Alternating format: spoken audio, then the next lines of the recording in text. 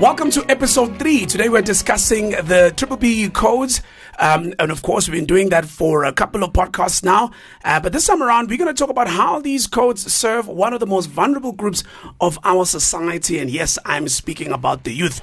Quarterly data released by Stats SA in May of this year showed that the total number of unemployed youth stands at 4.9 million, which is 46.5% in comparison to the country's overall official unemployment rate, which stands at 32.9%, of course. If you delve deeper into the data, it tells you that youth aged 15 to 24 years and 25 to 34 years old recorded the highest unemployment rates, 62.1% for the 15 to 24s and 40.7% for the 25 to 34s. Furthermore, if you then think about the fact that 3.7 million of the 10 million young people we've got in the country are not in employment, are not in education, and are not in training, it is clear that the problem is vast and complex. Joining me in the studio is my regular guest, Ravi Sedres, Chief Transformation Officer at Sanlam, as well as the CEO of the Yes4Youth program, Mr. Ravi Naidoo, a man who's doing some amazing work out there. In fact, let me start with you, Ravi.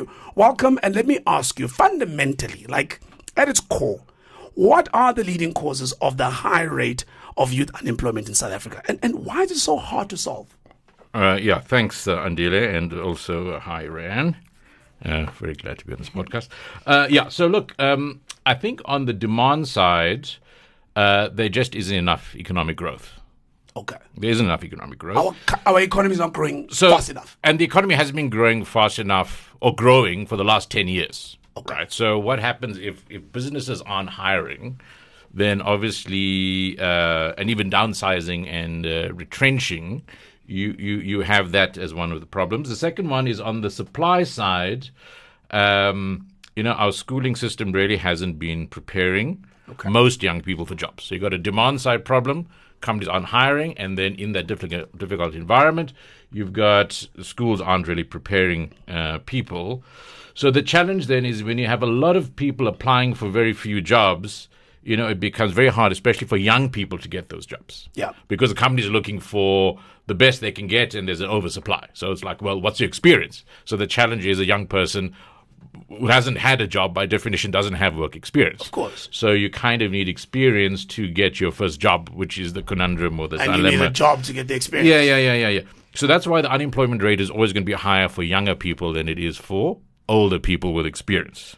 And the challenge then you have is the economy then gets into a downward spiral because you need young people with talent and potential to get into the game to build the economy and the new businesses. So you've got to create the pipeline to let's get the best people from whatever background into the game because they're also part of the fuel for growth. So I think the economy is you have to ensure you don't get stuck in that spiral. And unfortunately, we haven't thought about it strategically enough to unlock that problem. So it is a bit in the loop where we aren't bringing in the talent that we should, and that's sort of reinforcing the economic growth problem we have. From a transformation perspective, Ray, and the youth have been kind of brought into various elements of the BE scorecard, the generic scorecard. There's bonus points at ownership, there's bonus points at various levels. But it always feels like the cousin of the scorecard. It's like just one of. I think right at number 1 are black people in general. I think absolutely at number 2 are black women. And then you kind of have this group of people living with disabilities, the youth, etc., etc. Yet, it's probably the biggest time bomb that's ticking for us as South Africans. Do you think we're doing enough in the BE codes to incorporate young people as targeted beneficiaries? You're right. I think the fact that youth is not necessarily singled out within the code says that it's the adopted process or principle or beneficiary. And I think, just if you look at the entire scorecard, if we principally can just build in all the various beneficiaries that should be taken into consideration. Right. So when it comes to procurement, we should have an element that says youth businesses. Yes. We don't. Wow. When it comes to skills development, we should say it's actually in skills development already, but it's unemployed. But we have also youth within the system as employees. Yeah. So I do think we need to have dedicated beneficiaries that needs to be targeted for all of the elements of the code. And hence why we see the fact that youth is the adopted beneficiary within the code itself. Exactly. Yeah. So Ravi, Yes4Youth, as I understand it, has found, the program itself runs, but it has also worked with the BBBEE Codes to kind of give benefit for those companies that can use the program or part of the program, but also earn themselves points. Just run that by me one more time. What is the relationship between the program and BBBEE Codes and the points I can score in my own scorecard as a company?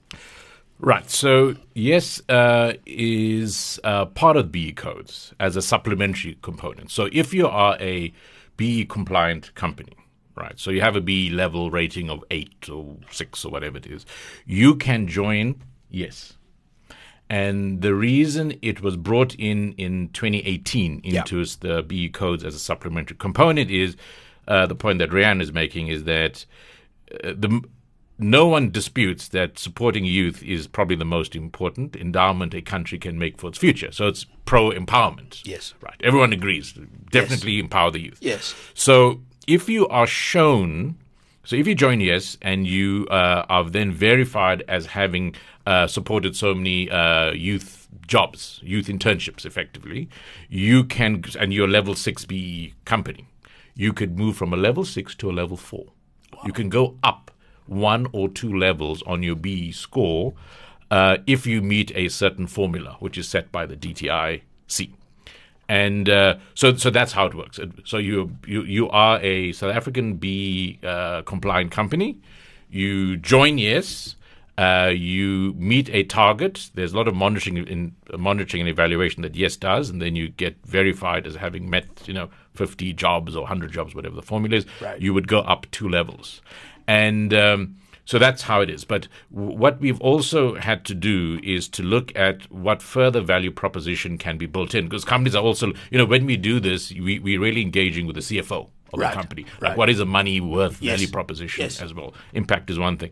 So you also use the same measurable scoring for your ESG report for your asset manager. Okay. Because you can show, the social impact is high. Got it. You use it also for employment equity, because now you have a target for junior staff, and you got a 5-year time period to show Department of Employment and Labor you're meeting your targets for employment equity, or mining companies can use it for their social and labor plan. So we try to stack up all the measurables over and above the BBBEE scores, because some companies already are BBBEE level 1 companies. And for them, it's not BBBEE scores wouldn't be the reason. So they're not going to get the but 20% of our jobs really come from companies that are not BBBEE focused. Okay. They're just doing it for ESG reasons. Got you. So let's talk about some of the successes. I know that Sanlam and Yes4Youth program work together. What are some of the stats, Ravi? What's been your experience, Rayanne, in the program, insofar as not just helping your scorecard and the points? Because, we're not here for points, we're here for impact. But really kind of driving impact, particularly as the biggest, non-banking financial institution in Africa. Yeah. So, for us, why this program was so critical is obviously we want to grow the economy. An economy that grows means that are more people that are employed, and obviously they have more buying power. Yeah. And so in essence, the relevancy of an insurer becomes relevant for its products. People, it's the first thing we cut. People cut if they don't have money. They'll feed themselves first before they pay insurance. Of course. So and in fact, and when things get tough, they cancel the insurance or don't honor the debit order in order to feed themselves, right? Absolutely. So when it comes to youth, what we do know is that because youth are a massive amount of beneficiaries that needs to be employed, we knew as Sanlam we're not going to be able to actually create that amount of jobs. And so we have to find a way of how we can create those jobs on steroids, really. And the way you do that is by getting others, crowding in as many institutions that have a similar mindset around the need for an economic growth and the importance of putting youth into that economy.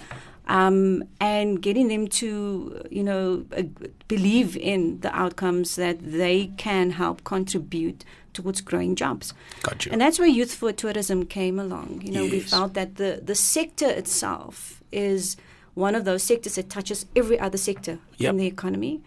And if you look at the kind of skill set that could actually support that sector in order to create more feed coming into the sector, the gig economy skills, just made sense for us. Great stuff. So how does it work? So how it works is that these youth are actually developed and skilled up with gig skills, gig economy skills. And typically these skills are your DJs, your photography, videography, content, tour guide, etc. And then we actually, provide them some access to a particular market. So they actually can use and get experience in utilizing their skills. And the sweet spot here is that because you have skills that are, and I call it portable or mobile, they don't necessarily need to go and work for a big corporate. They actually can become micro-entrepreneurs themselves. Got you. And so they generate their own income and they're empowered. At the same time, the program allows us to utilize their skills. They get experience by offering that into the tourism sector. So I think of Airbnbs that are needing to get their product out there, but they just don't have the capability. They don't know how to go about doing it. These young people have that skills, and they're able to offer that. And so in our program, we actually allow for that to be funded through the program, other than just the development component of the good stuff. The youth. So Ravi, touch on please on some of the successes and the numbers, but I'm particularly interested in rural areas. If I live near a city, even if I live in a township, if I live in Umlazi, I've got Durban. If I live in Langa, I've got Cape Town. If I live in Soweto, I've got Joburg. But if I live in Umhlathuze, I don't have a big city next to me. I live in Mtuba. I don't have a big city next to me. So how are you able to have this program be successful in rural areas that may be far from a large number of job opportunities? Yeah, okay. So let me give you an example of what Yes is trying to do and how this theory of change kind of thing fits in with what Rianne is also talking about. So just imagine there's a household and everyone in this household is unemployed. Right. There's lots of households like that. A young woman joins Yes, gets into the drone pilot program linked to tourism, becomes a commercial drone pilot.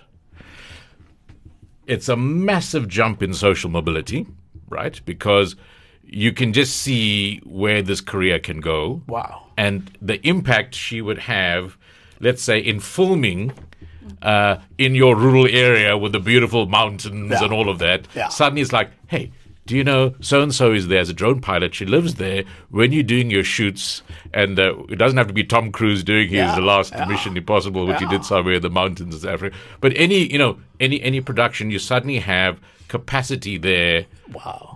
So that's what we want. Something that's transformational. Got you. The person is empowered to do the thing themselves. It's future facing. And so Yes is now has done 126,000 youth. Wow. 12 months, full-time, minimum wage and above. It's the biggest program of its kind, private or public sector, for that type of job, 12 months and above. And we're doing about 2,000 to 3,000 additional youth per month coming in, all funded by the private sector, like Sanlam and so on. So very big number of youth, very big number of companies, over 1,600 companies. And 15% of the youth, as Rianne is saying, start their own business. So it's not a job that I necessarily have to have in a corporate. It could be a job that I create for myself. You can, yes. So what you'd find, they're essentially we're taking young people from very disadvantaged backgrounds with potential, putting them into their first private sector funded job, but mainly in the private sector. Because even if you want to start a business, you kind of need to have worked at Volkswagen, Sanlam, I need some skill. You need to have seen how work is. If you've never worked and your family can't advise you, your chance of being a successful entrepreneur out the door is very limited. Absolutely. So that 1 year is very empowering because you're getting the social network, you're getting the experience, you're getting all those things. But what we find is a lot of people are setting up the business on the side while they're there because now they're getting some money. And that's a good thing because they may even be a tier supplier to that company. Absolutely. Right? Or they'll get together. Three of us in the studio get together and say, why don't we... So there's a lot of potential being unlocked. And the idea is that young woman who's now a drone pilot is going to help her community. Because the model we want is let's empower as many young people as possible to change the game as well, to be game changers. It's great to depend on the mayor and the president and the DG and all of that. Yes. But let's also empower young people to get on with it. You want to expand the team, bring people into the scrum who are fresh and able to push it over the line.